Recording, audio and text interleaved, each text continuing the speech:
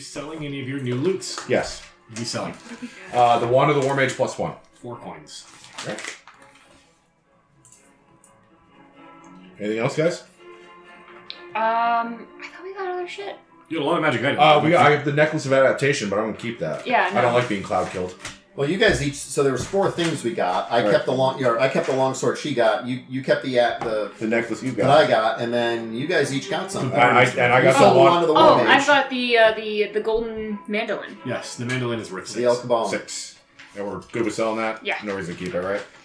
Nobody's Cool feeling like item. You can multi-classing turn around with and the sell it for bard. like 18. That's fine.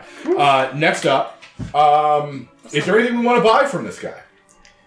What's he got on tap? He has a whole bunch of random magic shit. So I will just pitch, and I've gotten so many upgrades this session, it's crazy. So if you guys want something, please speak up. But he did have a suit of +1 plate mail that isn't Devil Iconographied for sale last time we were here, and I would gladly take that if nobody wants to spend any money on anything more important. You guys don't have to read the DMG to know what he has on tap. If there's something that you want, if you're like, I just wish I had a better weapon, I can tell you what he has. I don't know. Like, I'm a wizard, so I'm kind of just like, whatever. Yeah, you're kind of decked out. I'm right kind of now. maxed out on my shit, so whatever y'all feel like. Is there anything that can increase my movement so I can fucking book around? Shoes of speed or something? Yeah, he has boots of springing and striding. What about Cloak of the Bat? Flip-flops of fucking off. Cloak of the Bat. I don't know what that does. I'm not sure that would increase your movement speed, but give you fly speed. Flying Ranger. It could be Batman. Pretty much. Birkenstocks of booking it. I'm just going through all the superheroes in my particular idiom. Crux of Cloak cruising. of the Bat. Advantage Jesus on Christ. stealth checks. And in dim or dark light, you can grab the edges of the robe and fly 40 feet. Yeah, he has that. It'll be 12. I like the. Give me the boots. What was it? What's the Boots of striding and springing. Let's see. It makes your walking speed 30 unless it already is 30. And it's never reduced by being encumbered or wearing heavy armor. You can jump 3 times your normal distance, although you can't jump farther than your movement would normally allow. So it doesn't really There's give nothing you that just movements. makes my speed go faster. I'll say he has boots that do exactly that. Plus 10 movement, 12 coins. I mean, I'd like to go faster so I can move around the battlefield Gotta go quicker. fast. They're a pair of bright red cowboy boots. They are yours. Okay, Converse. Ted Mosby. No, they're the Velcro sneakers that when you when you step, the heels light up. Achilles? Oh, No. no. Yeah. What are Those those things? Those thumb dangs, yeah. And how much was the suit of plate mail? It was on sale last time we were here, but that was a while ago. We also got a discount. You also get a discount. Oh, yeah. I'm going to call it 18. Anybody care if I spend 18 coins? How many coins do we have? 40. Oh, Also, as a reminder, he took the oath bow from 30 to 25. Oh, I forgot about the fucking oath bow. Maybe I should do the oath bow instead of these fucking boots of speed. Can you read the oath bow to us again?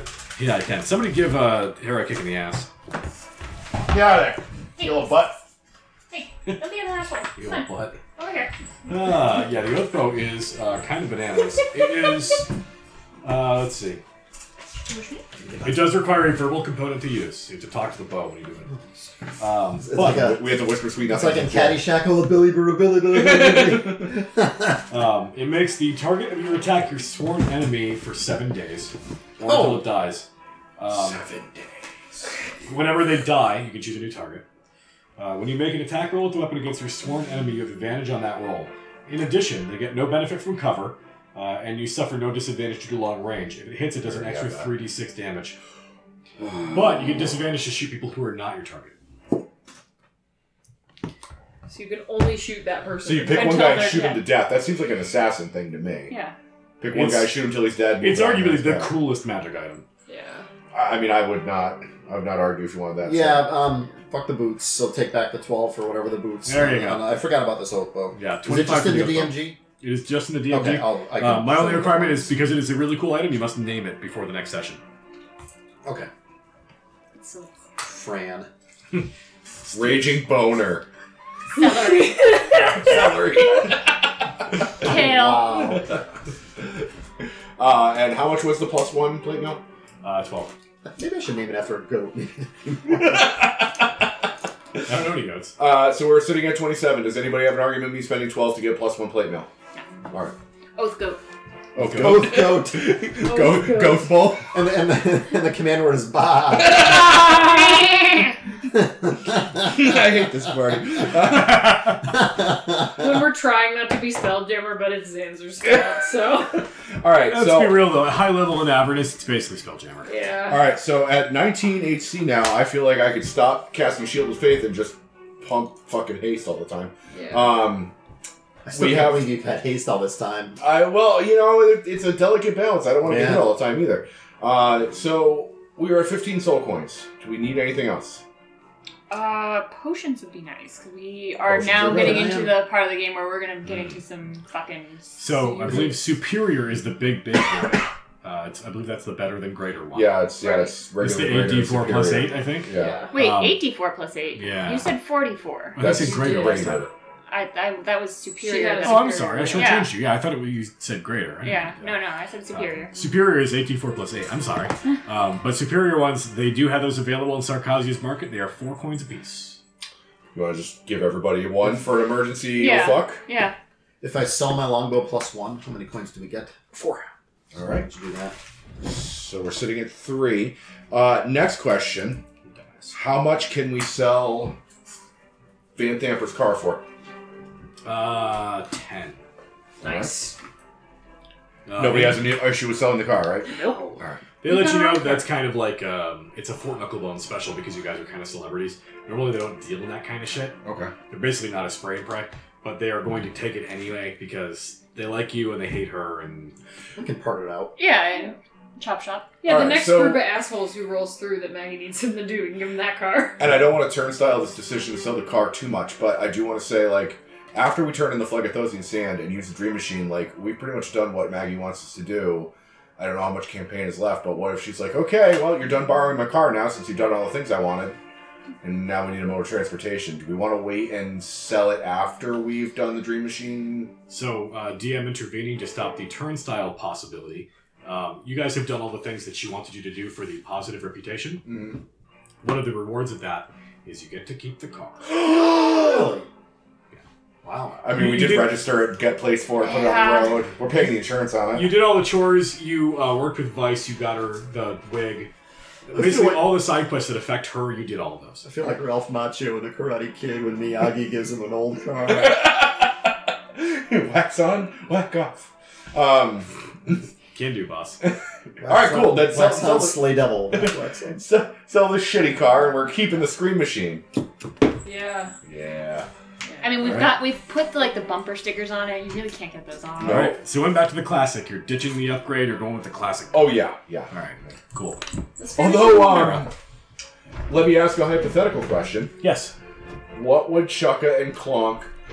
Oh, I don't know. No, you know what? Never mind. I'm not even gonna ask. Do we want to hire them to I was maintain the I was car? going to ask how much would it cost to put a Jackal Daddy style flamethrower on this bitch, but then we'd have to sacrifice the harpoon, and we have such a history of keep Yeah.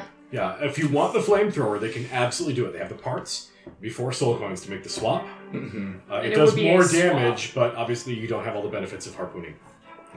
I do love some I food. feel like that's kind of our thing. Yeah. That's like a brand It new is thing. what we're known for. What's There's a also cabin more, thing? there's more utility in a harpoon. Like, we can do it for doing stuff other than keel hauling, too. Like, And we it's- can fire a rope up to a higher level and we can climb the rope. Like, And yeah, it's a then bit zip more line down and delicate than a flamethrower. I would say let's keep the harpoon.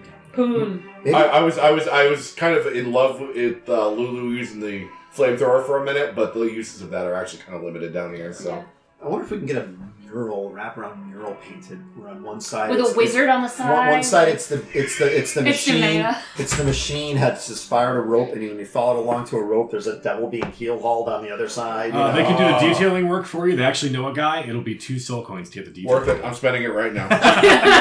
Fuck it, yeah. Can we get the spinning rims too? Yes.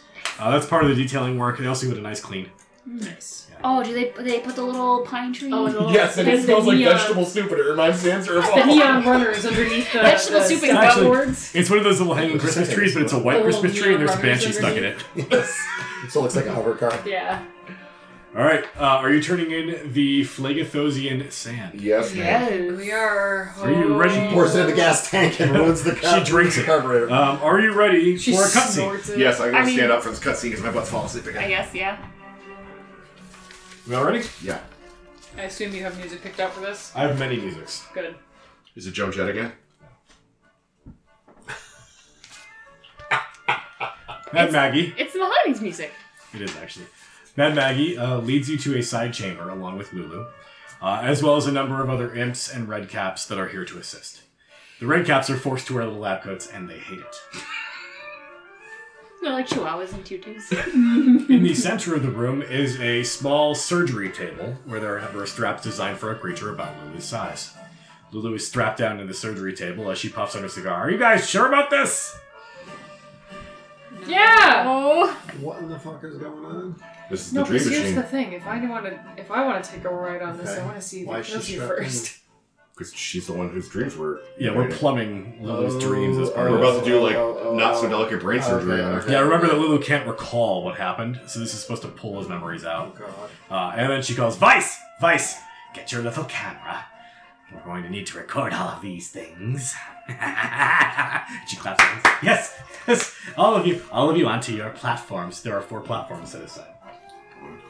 What? She says, oh, yes. Have I not explained? No, you haven't. Oh. I'm already standing up on a platform like, what did I miss? We signed a hellish DNR. When we do these sorts of memory dives, you aren't transported, of course, back in time. It's not time travel. It's a memory relocation kind of reclamation.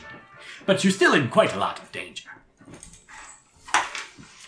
So we stay on the platforms to not be in danger? Well, you're going to be transported to these memories. You'll have more control of. You'll be in less danger if you're on the platforms. Yes. Sounds great. Okay, I hop on up. Do I get to keep my hammer? In a sense. I look like a puppy dog at all of you. It's gonna be here when you get back. Don't worry. It's like temporary. Do you remember what your hammer looks like?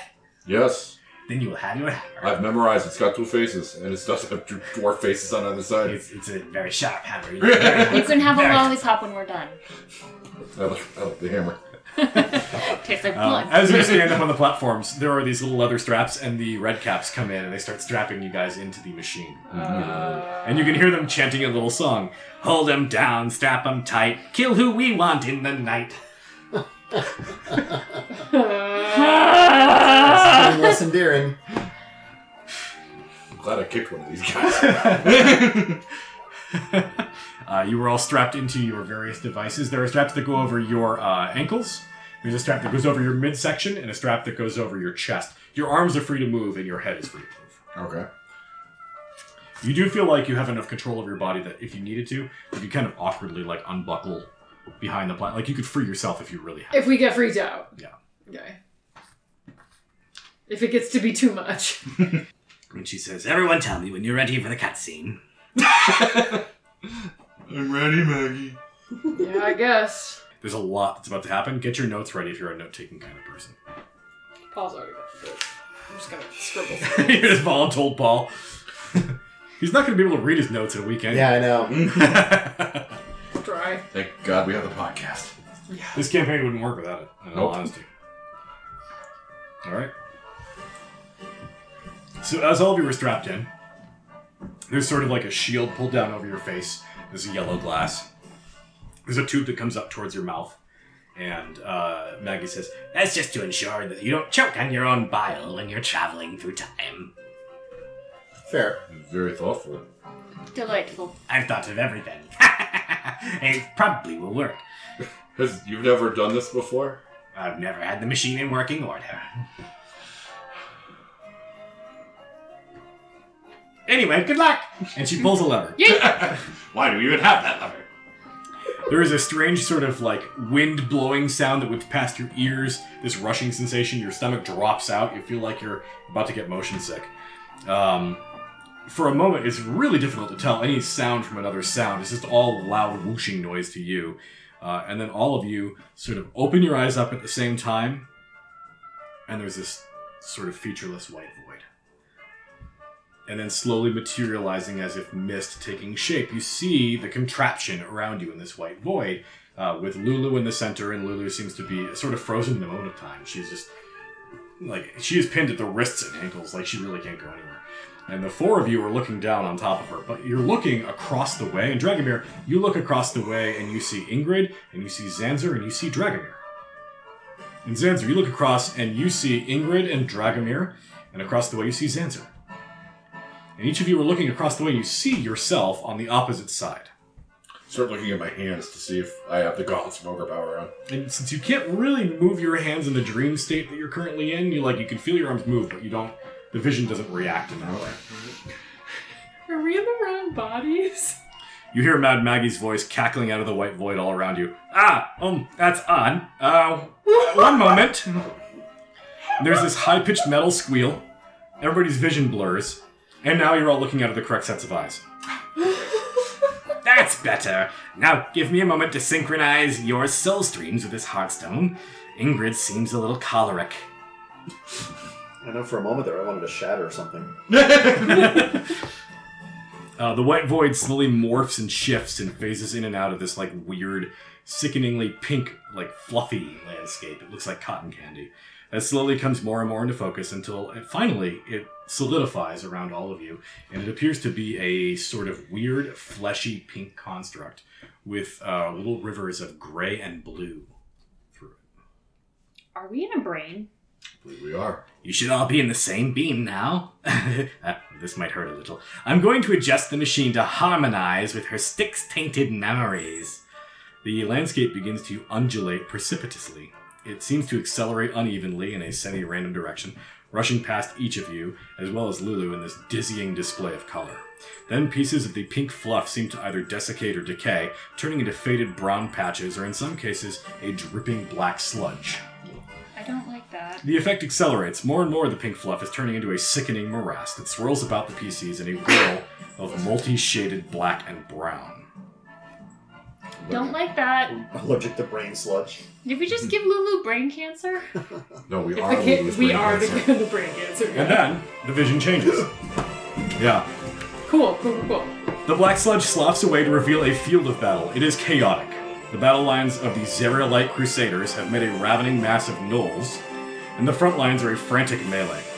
Zanzer is just plucking an arrow free from the dead body of a gnoll. You are all combatants in the war. Lulu is nearby, and Zerial is mounted atop her in mammoth form. But even in that moment of respite, Zerial cries out, "Lulu! Help the line here! I'm going to get a lay of the land!" Zerial shoots straight up into the air, and a huge clot of gnolls comes running down the hill. This is a 2-round skill challenge. Each of you are combatants in this memory. Oh, fuck And you can hear Maggie's voice. Do your best to kill them, won't you? Hell yeah! I love this. Who would like to go first? It's a skill challenge, you say? It is a 2-round skill challenge.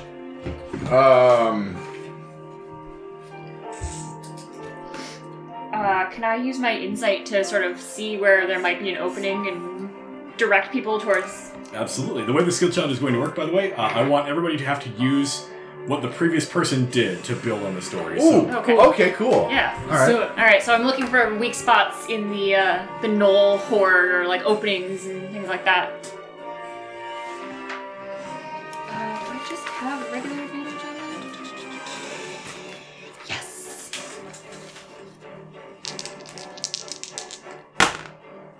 Oh, come on, be better than that. That's an 11. All right, roll a d6 for me. 3. 3. All right. When 3 you, gnolls, fuck you in the ass. You're looking around. The 3 of you can see Ingrid looking around. I'll find us a way. And you're looking around, and there's just nothing. It's a wall of gnolls. It's a carpet of them. You can't find anything. And you can hear Lulu's voice. "Don't worry, boss. I got this." Mm-hmm. And a giant golden mammoth comes rushing past you. It's impossible. It was behind you. Mm-hmm. But it comes rushing where your shoulder should have been, and phases through you in this dream state. Mm-hmm. And bulldozes into a wall of gnolls. And you can see them get scattered in different directions. They're all stabbing into her flesh, and there's plumes of this golden blood spraying out, and she's goring them and raising them up with her horns in her giant mammoth state. Ooh. Time to get fucked, you bastards! I love that she's still spicy, holy form. Who would like to go next? Everybody's looking at me, so I guess I'll go. Lulu sort of pushes you out of the way and bowls into the front line of gnolls, and I I come up behind you and you feel my hand on the back of your armor. Is it true what they say about tossing dwarves? For you, anything. Nice. I throw her behind the front line so we can flank in the middle. Nice. All right. That is straight up athletics. It absolutely is. It's an 18 on the die for a total huge. of 29. Would you like to capitalize by rolling a d6? I would. Okay. 4. All right. You hear from behind you, "Follow the dwarf! Swords up! Go!" And you can see Haruman rides up on his gigantic winged steed, and he and his patrol of elite guards go rushing in to go help Ingrid. Oh, and I have bulldoze into the wall. I have feelings about this. Make you feel some kind of way, does it? Who would like to go next? That's Marcus' success, by the way. Oh, okay. I don't know if this necessarily builds, but it's an idea that I had. Do what you can. I'm not going to be super pissy about it. Yeah, so I'm going to make an assumption that we are defenders in this particular area, that they were coming at us. Yes. Is that okay? The area around you, now that you get a better look at it, is you are defending what looks like a terrestrial settlement from these horde of gnolls. It looks like a small village, like a border village that's being assaulted by them. Okay. So while they're on one side, like making a shit mess, like on one flank or one side of the thing, I will yell off to the other side, and I'll basically yell, "Now!" And then they'll pull ropes and revealing pits that I had them dug. Yes! The old willow trick! So I want to, and I'm assuming the skill I picked was survival, because it sounds like a pit digging trick, so I'm going to do that. Oh my god, that's only a 11. That's a shit roll. Do you want somebody to try to help you on a d6 roll? I'm not going to tell you what it means if you fail. I don't know what you mean with that. There are a bunch of NPCs that may or may not be able to help. Yeah, I mean, I would have had assistants helping me do all of this Give me a shit. d6 roll. 2. Alright. So it's 12, I don't know if that all adds up, but it's 13 total. So as you see, they're trying to pull your pit traps up, and they're actually having trouble because the gnolls are standing on the tarps. They can't actually pull the tarps out. A little too slow on the... And there's a woman who shows up, and she's wearing like a white gown with a breastplate over it. And she comes by with this long, gnarled staff, and she's got a mace on her belt. And she puts a hand down, and she like taps one of the guys on the shoulder, and she casts Enhance Ability for Strength. Oh, nice. And you hear a couple guys in the background go, "Is that Lady Yale? Lady Yale to the front line." And she taps a couple of these guys in the back and says, "Pull!" And they all rip up the tarpaulins, and all these guys go tumbling down into the pit. Nice. Nemea. Guess I'm the last one. So I am seeing, like, there's, Zanzer's pits falling in and everything like that, and there's chaos and everything, and it seems like almost like that one scene in Game of Thrones where they're just climbing over the bodies. The pit has filled with bodies, and they're just starting to run over it. And I sort of extend both of my hands and push back with Thunderwave, because I'm a wizard and all I have is magic, and I'm trying to just sort of give a bit of respite to the front line. So I'm going to use Arcana. Okay. Because that's... That's going to be 10? That's pretty bad. Do you want to call in one of these allies? Yeah, I'd love to do that. Give me that d6 roll. 5. 5. Well, that's good news. It's one we haven't seen yet. You go to cast the Thunder Wave, and the magic peters out from you, and it just, like, there's a moment where you're like, "Ah!" And the magic just doesn't come. And you're like, "Oh shit." And then from behind you, there's a strong hand that sort of pushes you out of the way, and there's a 6-foot-tall man in full plate mail who comes out, and he's got a giant pike that's covered in wreaths of flame. And there's a couple of guys that come up, and there's a banner that they're carrying, and it's an elk aflame on the banner, and it reads Lord Olanthius. Yes! And he turns to his men, and they put the pikes up like they're going to defend, and a fireball comes launching from an artillery platform behind them and hits the terrain in front of you, and gnolls go scattering off on fire in different directions. At this point, you can see that there is a hill in the background where, variously, gnolls have come up to fire crossbows, and when they've run out of bolts, they drop their crossbows to come and engage in melee. At the top of the hill, there is a gnoll who is dressed in purple finery. He's got a big scar that goes from the top of the forehead, across the eye and down to the chin. And he is conjuring up some sort of, purplish energy in his hands. And he starts lobbing balls of this, horrific, mutilating gas. And he launches them into the battle lines, and people are getting torn apart by the gas as if it's like hungry ghosts. They tear in and pull flesh off of people, and it's an area of effect of 10 feet wide. He's throwing into tightly packed battle formations. and it's killing dozens of people. And that's when we get to the second round of the skill challenge. Who would like to go next? I'll go. So, Dragomir threw me into the heat of battle, essentially. You are in the heatest of battle. I am going to use an athletics check to start bodying allies away from the gas and pushing gnolls towards it. Excellent. All right, give me that check. 18. 18. You are bodying gnolls into the gas, and at first it's slow going because it feels like you don't have the traction. Your boots are like sliding in the mud, but eventually you do manage to get enough force pushed up behind you, and you realize it's because a lot of the guys behind you have at this point been killed by Haruman's bodyguards.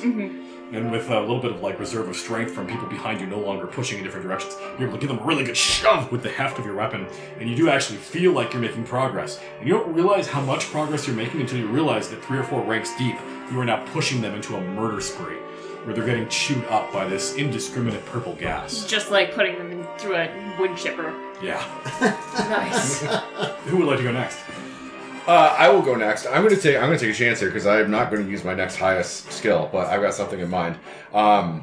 Seeing that that Ingrid's having so much success, like feeding gnolls to these hungry ghosts, I can see that the line's starting to waver, and I'm going to call on Sulfurion, and I'm going to use animal handling because I want to ride him through the melee towards the spellcaster on the hill. Nice. And I want to, if I can, I want to like ride by Ingrid and sort of like scoop her up as we go and put her on the saddle so we can Oh, so cut the head off the you're snake. going to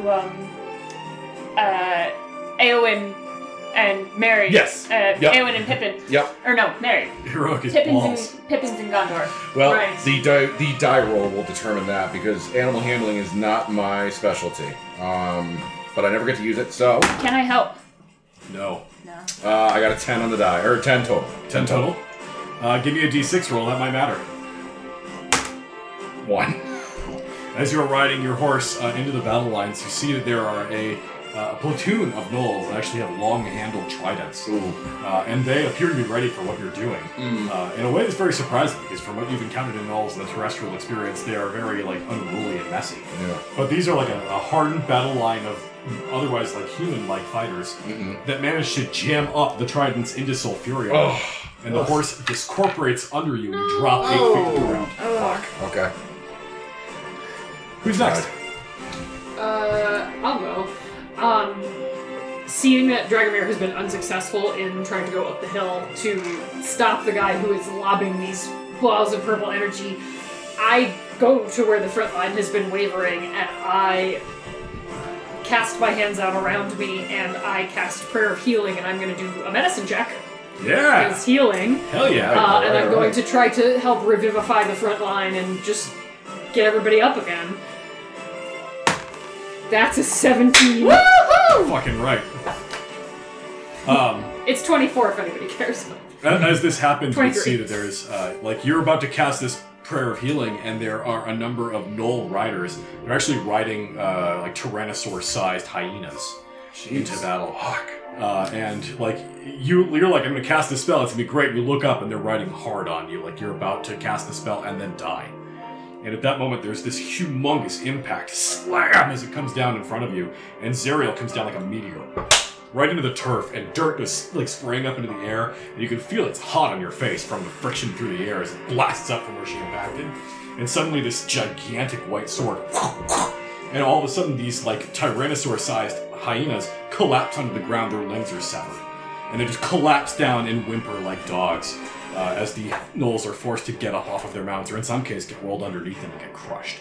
And she provides this divine shield between you and the gnolls as she goes to combat with them. Xanzer, take us home. So I sort of envision that I'm kind of like commanding other archers, Absolutely. and I see that Ingrid is sort of mushing gnolls into whatever this cloud is. The garbage disposal, just like... Yeah, but on the other side of the garbage disposal, there are other gnolls, and what I want to do is pin them in with a cordon of arrows so that they can't escape either, and so they're also going to get munched on the other side, because I'm seeing that this is like a nice thing to do. So while you're sending them one way, I'm going to try to send them the other way. So I don't know what check that is, but I want to give all my archers orders to fire in that spot and push the gnolls back that way. What do you have for good skills? Well, I was going to do investigation to see if I can find the right spot, but my shitty skill is persuasion to tell them what to do. Persuasion or intimidation seem like what you're going for narratively, but I want to give you some flexibility. I'm giving What else orders, have so you intimidation actually makes sense. got? All right, if you want to go with intimidation, I'm on board. And I have to convince them. Yeah. Shoot there. You're like barking the orders. Crit. Take inspiration. You crit on a charisma check. Charisma check. All right, I have a scene prepared for a crit this sequence. All right. Yes! You crit, and the gnolls are being pushed back into the morass of purple gas, and you hear the.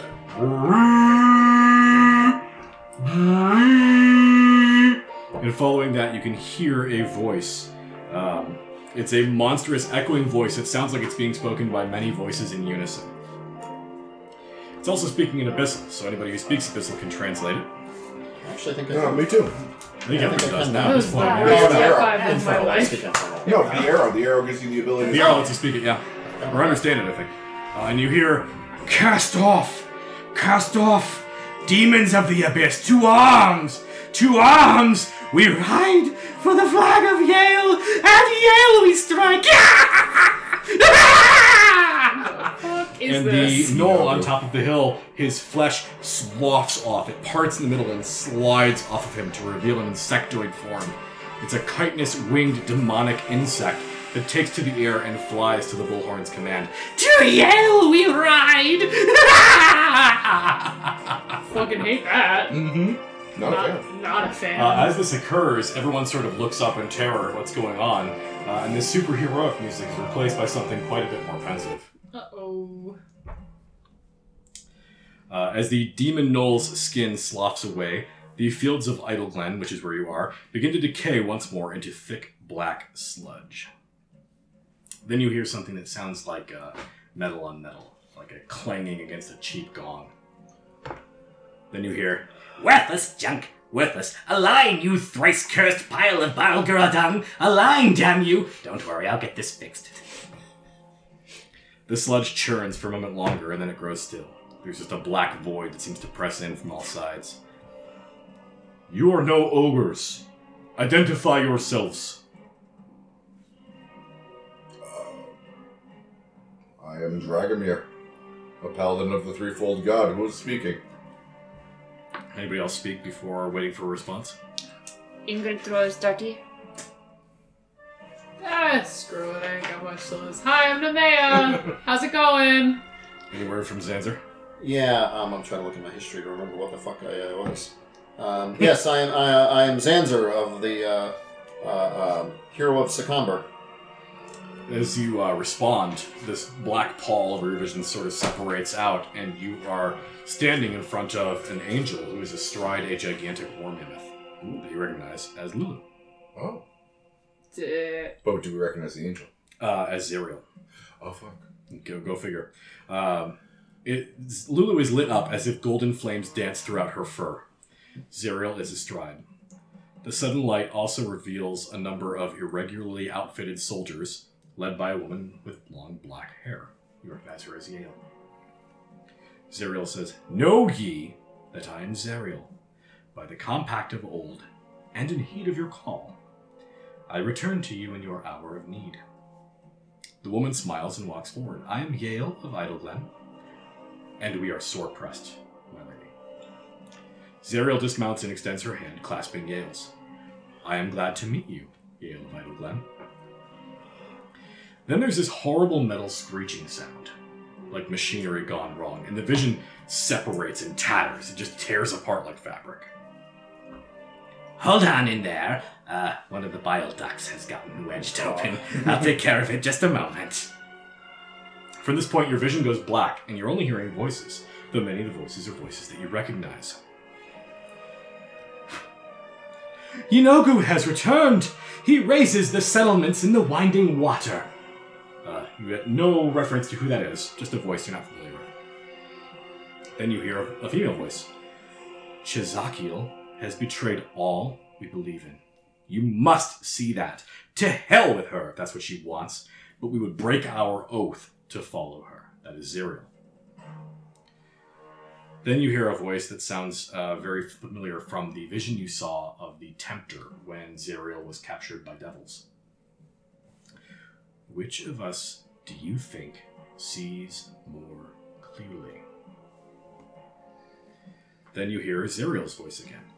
The demon lord flees before our wrath, and he has taken one of our own. To rescue and salvation, charge! Then you hear the voice of a familiar Rakshasa, which you just murdered. Mahadi. My friend, you will find the aid of the Emporium to be all that you would ever wish. And finally, you hear two voices you recognize, Zariel and then Yale. It may be madness, but will you join me? Aye. Let's dream a little bigger.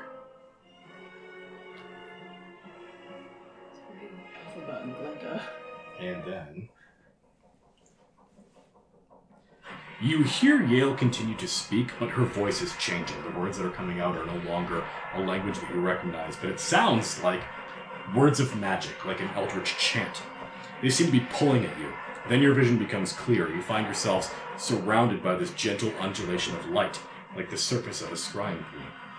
You see Yale and Lulu in mammoth form on board an infernal ferry sailing down the river Styx. The ferry has been hulled. It's slewed to one side and it's slowly sinking. The ferry is surrounded by demons. Lulu has just gored two of them with her tusks and with a shake of her head hurls them overboard into the river. Yale is desperately casting a spell. Her chanting voice is literally drawing you to it. Would anybody care to resist this draw? It's drawing us into the river Styx. Drawing you into the encounter occurring on the river Styx. I am going to try to resist. Please make a wisdom saving throw. I am not. I want to get in on this. I'm just worried. 15? That is a success. Okay. Anybody else? Nope. Okay. So it feels like Xanzer always least one of us. attacks from range, so he doesn't want to be drawn into the melee. Does that count? If he It's wants sort to. of up to Xanzer because you're not really sure what this means in a spiritual or metaphysical kind of way. Can I tell what Dragomir is doing? I am not resisting. Do I know that? I would say yes. Then I will reluctantly follow along. God damn it. Big oaf, you're gonna get me killed again, aren't you? All right. Again, Anybody, just slipping a tongue. anybody with more than a +2 modifier for Arcana can go ahead and give me an Arcana roll. Or anybody with more than a +2 for Religion can do the same. More than. Okay, I don't know. Does it count? Yep. Everybody who's seeing this, which includes Nemea. Yeah, 17. 50. 22. Okay. Is Xanzer rolling or no? I don't have either more of than a those? +2 on either. All three of you who made the rolls can recognize what Yale is casting as a summon celestial spell. Okay. The two of you who chose not to resist are being pulled into the nightmare vision as if you are the celestials Oh. being summoned. Just summoning us. Oh, Jesus. Or an ant for a shot. I'm borderline at this I point. shoot things with sticks. Yale is casting the summon celestial spell. You are drawn through this undulating surface of the vision as if being submerged through the scrying pool. You manifest as celestial spirits summoned on the day that Yale and Lulu were fleeing from the demons on the river Styx. Yale says, well, it seems the gods can hear us, even here. And we are now in another one-round skill challenge. Those of you who are drawn through is everybody except for the man. Okay. Demons are trying to capsize the vessel. It's already sinking. There's already holes in it. Yale and Lulu are the only occupants besides you as spirits. You have the ability to fly. You look like angelic spirits when you look down at yourselves. But shadow demons, Vrox, as well as Barl Gura are throwing barrels onto the ship trying to weigh it down. Can I... Barrel girl throwing barrels. Barrel girl looked just like gorillas. giant gorilla. It's Yeah. Donkey Kong. Yeah. Donkey Kong. Well, I will, if they're throwing barrels at us, I will, let's play some catch. I'll use my athletics and try to catch the barrel and throw it back at them. Excellent. Give me a roll. Non-natural 20. What's your total? Non-natural 20. Oh, yeah. It's not natural. Sorry, I said natural. My brain is not with Yeah. Phil. What? Oh, fuck. All right. I am that's going why to... I I, so I can fly? You can fly, yes. The flying and the daylight trick with Philanthropy Venthamper seem to be worked wonders. So I'm going to fly up, like, sort of in the air between the attacking forces and the ship and cast daylight and just try to intimidate them with the celestial power of divine light. Give me that intimidate check, girl. 10. All right. You cast this, and you can hear this cascade of laughter. And a total herd of Dretch, possibly as many as 100 Dretch, start marching in formation into the waters of the Styx. And as soon as they enter the waters, they're like, obviously, there's nothing there. They're gone. Right. But they're still bodies, and they start using the bodies of the Dretch to mount an assault. You can see that there are demons who are stepping on the heads of now mindless Dretch to get to the boat to fight Yale and Making Lulu. a flesh bridge. Zanzer. Yeah, I'm gonna do the. I was actually gonna do a similar intimidation thing, except in my case because I can cordon of arrows, which is a shit ton of arrows, and I have my Horizon Walker, which lets them be force. I'm basically floating in the air, and I'm casting what in my head are like just a rain of holy arrows on these people to try to intimidate them away. All So right. it's very similar. Cool. That's 20, non-natural 20. All right. Fail. Fuck. That's what I thought. Yeah. Question. This is a loser's quest here. Am I seeing this from like an omniscient kind of like over? You're watching it as if watching through a scrying pool. Okay. Or like it's happening in Civ 6. Am I able to glean anything that they might not from seeing it from a different point of view? Yes, but if you try and communicate it, they can't hear you. Okay. Okay. So what happens is you are trying desperately to try and repel these forces by throwing the barrel back. And as you receive the barrel has enough force that you are struck by it. It hits you in the chest, and for a second you think you're dying. And you can actually see your hands start to discorporate into mist, and you start to vanish and fade away. Oh, God. Your vision is obscured by black. Dragomir, you are also trying to sort of force them back with this show of force, but when you do cast this daylight spell, you hear the cackling, maniacal cackling of demonish gnolls, and you are struck by a series of crossbow bolts. And as they rip into your flesh, you can feel them penetrate your skin, and they start to melt away into black energy. Zanzer, you actually feel like you're making progress as you're making this cordon of arrows to keep them from progressing, because you're sinking a lot of the dretch that they're using for a bridge. But then the bodies start to float, and they start to get closer and closer. And Lady Yale has one boat oar that she's desperately trying to push this fucking kayak away from everything that's trying to kill them, as Lulu is panicking, pacing back and forth and weighing way too much for this boat.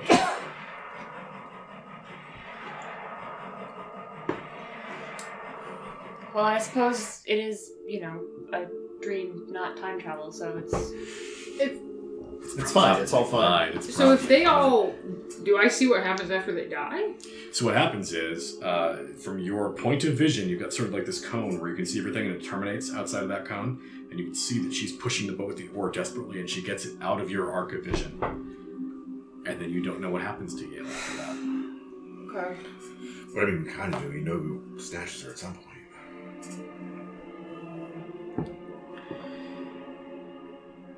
Now you're back in the sort of white wasteland. There are no more features. It's just the four of you strapped to your tables, and Lulu in the middle. And then there's like this feeling like gravity has sort of captured you, and your restraints are gone. You can move your arms and legs, but you're just falling. But you have no reference for how you're falling because you're in a white landscape and there are no landmarks. You can feel it in your gut that you are dropping. There's wind resistance on your face. And then Lulu disappears, and you see Lulu again in her war mammoth form, and Lady Yale is astride her. They're riding over the Avernian wastelands. Then there's this flicker, like static, and it's just Lulu flying by herself. Then there's more static, and then it's Lulu, but she's replaced by her smaller elephant form. Then there's more static, and now it's Lady Yale and she's just walking. But she's walking while falling towards the surface of Avernus. The vision is wrong. Then there's another flicker of static, and you see Lulu in her smaller elephant form. She's flying across the red sands of Avernus. The sands are shifting to a silvery color, and the skies darken and fill with a cascade of diamond-like stars shining bright. Lulu fades away. You're standing on a beach. The wine-dark waves are gently lapping a beach of gleaming silver sand. Arranged on the beach are 8 pairs of frozen figure. Each pair are the same 2 people in different positions and poses. One of them is Lulu, in her smaller form, and the other is Zariel. They're all frozen as if statues. You each now are reunited on the beach.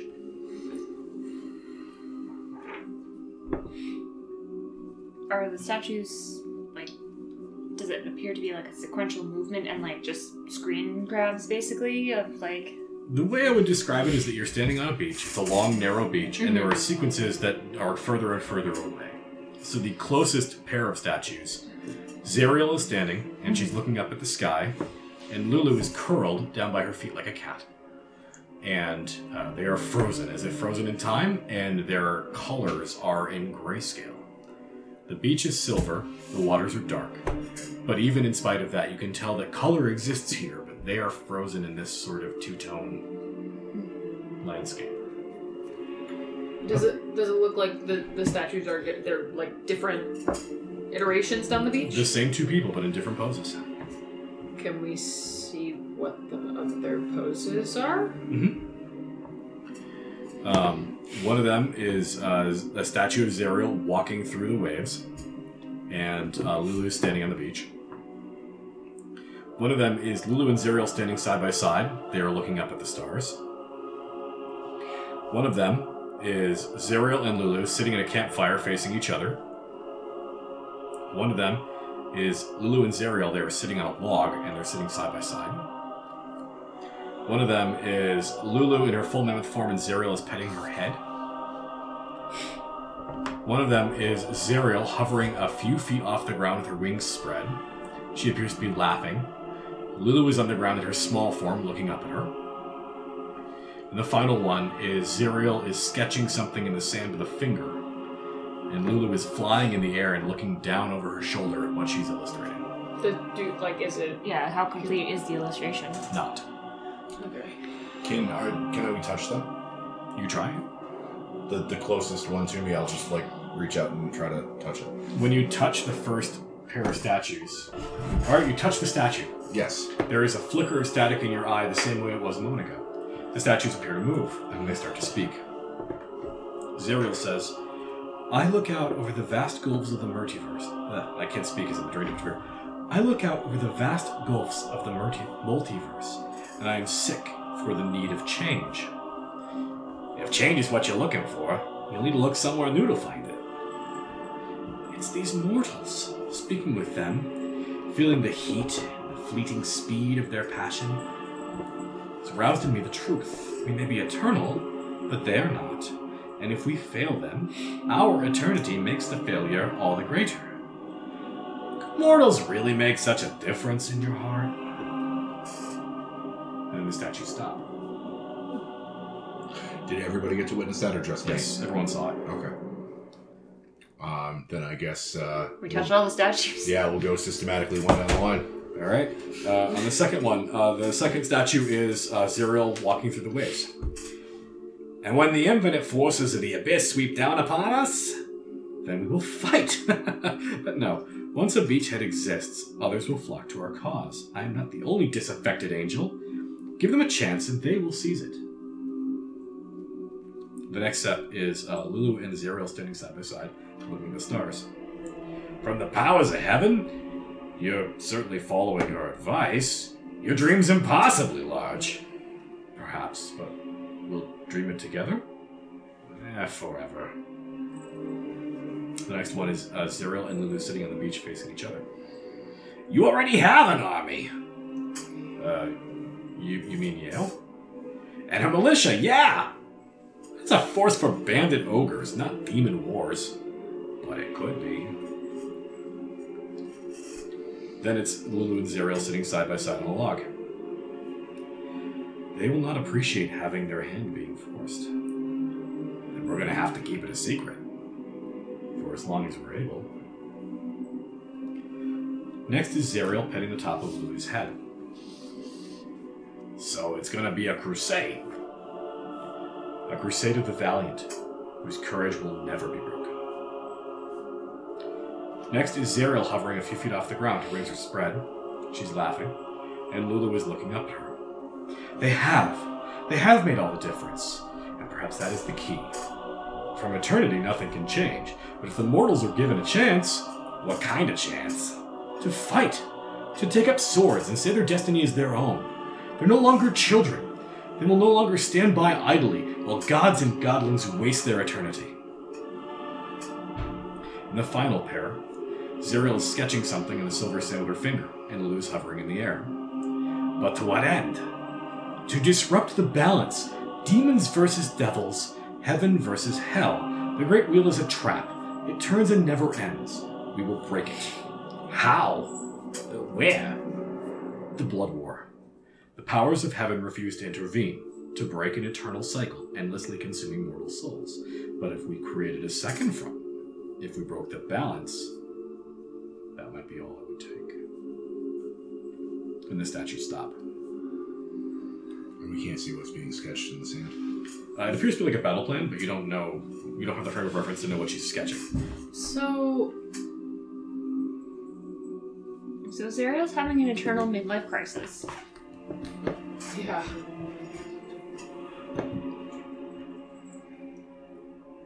This is post-fall? Pre-fall. She's in angelic form. This Lulu is still a mammoth. why she wanted to fight in the Blood War. Why the writers and why all that stuff happened, because So- why else you wouldn't need them? You know, if Right. it's just demon and devil, welcome. But She needed the mortals to do the fighting. She led the mortals into hell to overbalance the blood war so that one side would win and stop consuming souls. And it sounds like Lulu was complicit, or at least was at first. Is Lulu here? She's not with the four of you. The four of you are standing on the beach. You can see each other. If I call out, is there I'm like Lulu? Is there any response? There is. Your vision swims and you're no longer on the silver beaches.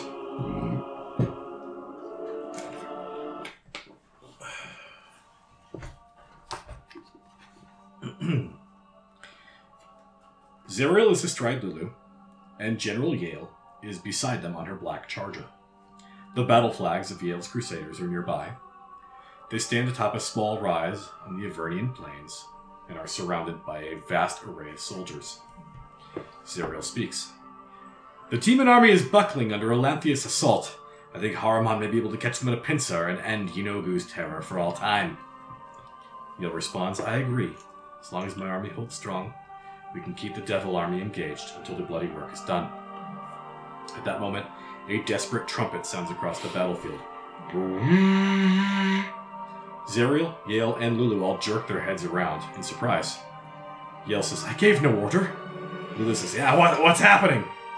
Yale grabs a hold of Lulu's fur and shouts, Fly! We need to see! Lulu launches into the sky, carrying both Yale and Zariel into a formation of Pegasus-riding Crusaders. Yale yells, Report! And a rider responds, Sunstar's platoon has sounded a retreat. What? The call is spreading. Looking down, they could see a huge section of Yale's army is peeling away towards the large portal through which Yinogu led the Crusaders into Avernus in the first place. Small units from other sections of the army, including some of Haramon's and Elanthius', are following. Zariel, what has he done? And one of the riders says, What should we do? And Yale looks to Zariel and sees her despair, and for a moment it floods over her, and she looks absolutely in despair as well. And then there's this steely strength as she catches her breath, and her back straightens, and she says, Send a messenger, order Jander to turn back, then rally the rest of the reserve. We're going to charge their army. We have to keep them off of Haramon's back. And the doubt vanishes from Zariel's eyes. The rest of you form up on me. We'll need to intercept those flying devils. Keep them off the riders below. Yale lets go of Lulu and plunges down into the army waiting below. Mad Maggie can be heard again. What was that? One moment. The cog box is rattling up a storm. Following Zariel's orders, the Pegasi begin gathering into a three-dimensional formation over battle. The cogbox is resonating with something in there. A powerful memory. Hang on. I've got a shifter around here somewhere. You can hear rattling noises, the sound of metallic items being thrown around. Then something that sounds kind of like an arrow being withdrawn from a quiver. Okay. Pegasai are now in formation. Zerial's eyes dart to the portal, where Jandar Sunstar and the Hellriders are fleeing back into the material plane, and they are not coming back. The portal snaps shut. Zerial orders the charge. Oh, I've got it! There's a screeching sound of metal on metal. The memories that you're in begin to glitch. You're a few minutes earlier. Yale is still clinging to the side of Lulu. We're going to charge the Devil Army! It continues to glitch. It repeats. It's looping. We're going to turn, you bastard! You hear Mad Maggie's voice. It continues to glitch. It repeats again. Yale lets go. And falls. And falls. And falls. The ground is gone. She falls. There it is! The sound of a clutch box is screeching, and then the gears slam into place. And the battlefield melts away. And the memory is gone. Yale stands next to Lulu on the Avernian wastelands. They are alone. Yale slumps against Lulu's side, clutching her fur to stay on her feet. She is looking towards the horizon. There is a huge cloud of dust. Some massive force is approaching. She turns and looks in the opposite direction. A cluster of black spots can be seen in the distance. They're far away, but Lulu's sharp eyes can see them. They are demons, and they are getting nearer. It's done. There's no place left to run. There has to be something we can do. There is. Do you trust me, Lulu? To the very end. Yale draws the sword of Zerial. It bursts with golden, divine light. A beacon which seems to call out a challenge to the approaching forces of evil. Yale rises the sword high above her head. To all the gods of the seven heavens, I plead for your aid. In the name of Zerial, Solar of Celestia, in the name of Yale of Idleglen, in the name of the mortal souls who have died in this noble cause, I beg a boon to fulfill the final wish of a dying angel. I beg you not to forsake the greatest and most daring of your warriors. Lulu rears back on her hind legs, raises her trunk, and trumpets. The sound is deafening, yet simultaneously soothing. You can feel the Hierophant pouring her own celestial essence into Yale's call, the sympathetic resonance of her trumpet echoing across the Avernian plains as she drives Yale's plea into the plains. And there was an answer. Not a voice, perhaps, but a presence, riding Lulu's trumpet back across the planar boundaries. Yale looks absolutely crushed by the weight of the emotional response. Lathander, thank you. And then she plunges the sword down into the rocky surface of the Avernian wastelands. There is a huge burst of holy light, and it consumes her body utterly.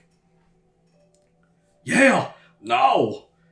She can feel Yale pouring her own life force into the gift that Lathander has offered them. Yale looks up at Lulu and smiles in ghostly form. All that's left now is the dream. Remember to dream a little bigger. The light intensifies. It's blinding, and it never seems to end. And then, it does. Rising from the ground, at the confluence of this holy might and mortal sacrifice, is an alabaster fortress. Here the sword will be protected. Here the sword will be safe. But the skein of Avernus itself rebels at its holy touch. The wastelands seethe and boil in pestilential eruption. A cancerous, bloody cyst surges upwards, engulfing the fortress, and Yale, and Lulu.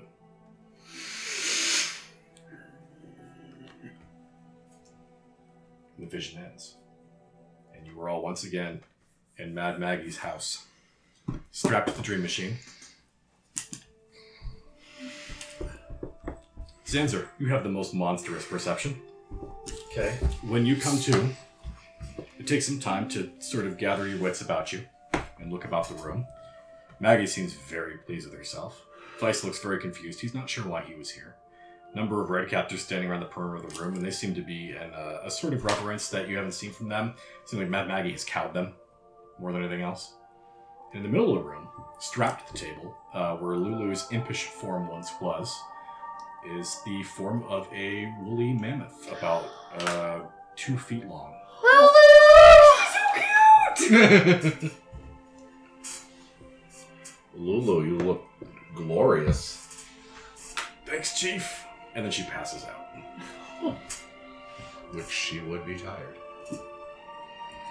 Okay, I know that we're all in the middle of like a really emotional moment about what we just saw and we've all learned so much, but I fucking told all of you about that fucking earth zit that we stopped at. I thought you were going to say And I hold up the vial of zit juice and I go, motherfuckers! I shake it and see if Zero Sword's in there.